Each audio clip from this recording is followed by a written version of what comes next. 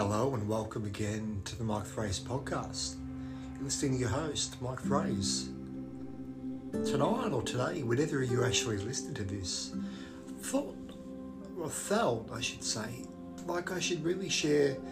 something focused on the Camino, and particularly for people who, unfortunately, we can't do a lot of travel at the moment, particularly in Melbourne, Australia, where this is recorded, but also, although restrictions are now lightening or lessening, overseas, where a lot of overseas travel is very much restricted. So when you can't actually be in a space where you can travel overseas, that you can be in a Camino space, maybe now's a good time to actually set these intentions about what you would like to achieve or what type of experiences you would be open to in some form of adventure like a Camino de Santiago, which is a spiritual pilgrimage through France, Spain and Portugal. I talk about in my first book, I Am Michael and Journey of the Heart, Awakening Consciousness on the Way of All, the idea of taking a leap of faith into the unknown, that you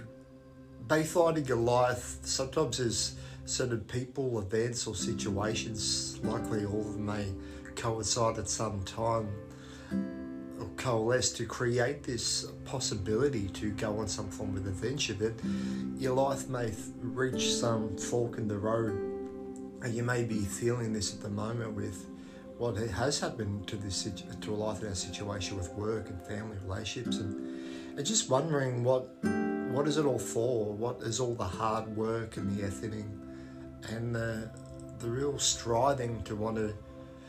more than achieve, perhaps win the approval of other people? There's kind of hold up a sense of identity to the world, a sense of achievement that, although it can be quite satisfying, at least in the short term, perhaps at some level it hasn't felt fully in alignment with your heart, and the actual striving and effort, although it provided satisfaction in that moment and therefore a subsequent feeling of relief, it wasn't sustainable, and it actually led to more striving, more effort, which didn't really get you to where you felt like you wanted to be. And this is the situation I found myself in, and what I talk about at the start of the book, where I'm at a shaman's healing session, that I've started to see a shaman, that I've kind of become open to more esoteric healing practices like Reiki, energy healing, shamanic healing,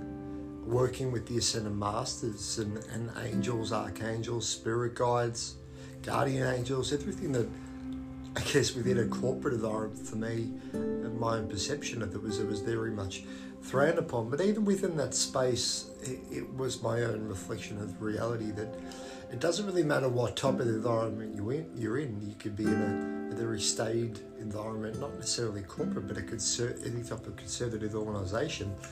But when you start aligning with your authentic space, or at least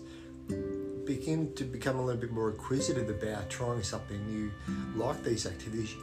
you'll be surprised to find that no matter where you are or what you'll be gravitated, or people will gravitate towards you that share like-minded interests. So even though I talk about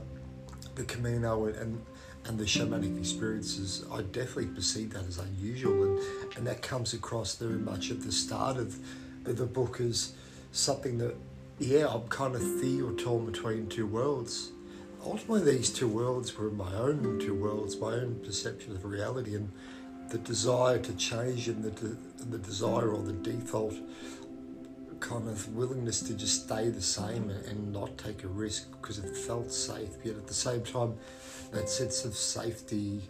and closed offness and from any type of risk is actually slowly killing me, that's slowly kind of draining the life force, this desire, this heartfelt intention to grow, to experience life.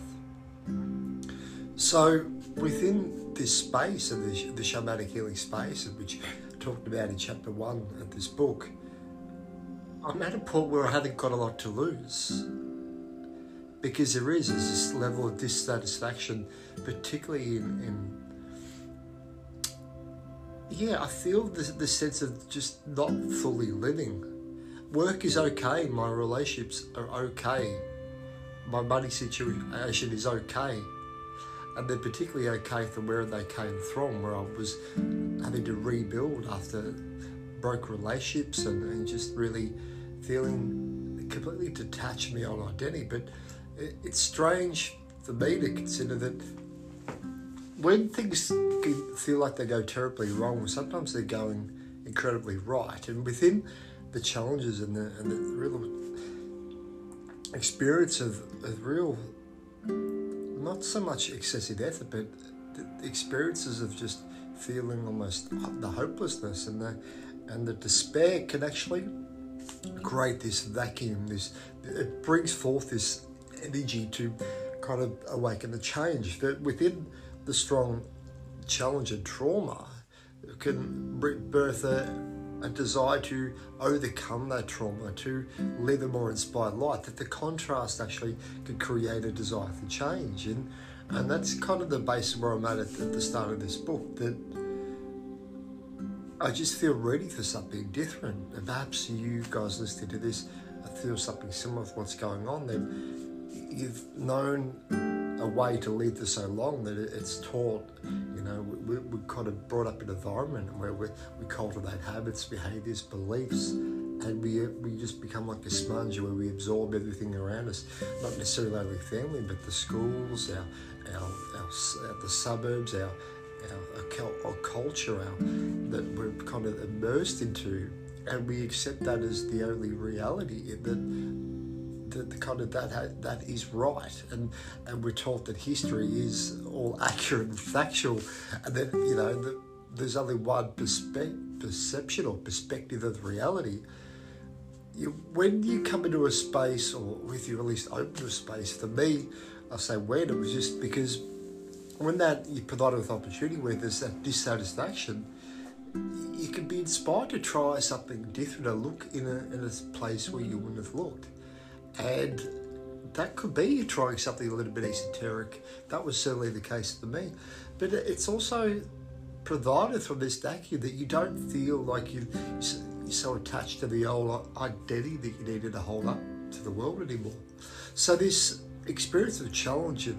particularly what we're dealing with at the moment around identity and feeling like what's going on in the world, and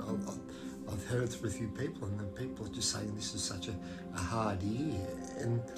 no doubt it has provided so many challenges for people in all walks of life and all experiences. But even within the challenges, it's created this opportunity to, is this the life you want to live? Is actually having something so stable and normal really the path that you are wanting to walk here? Or perhaps there's something cracking open into you also, that the eggshell has cracked and there's something that's come through that you're wanting to try something different.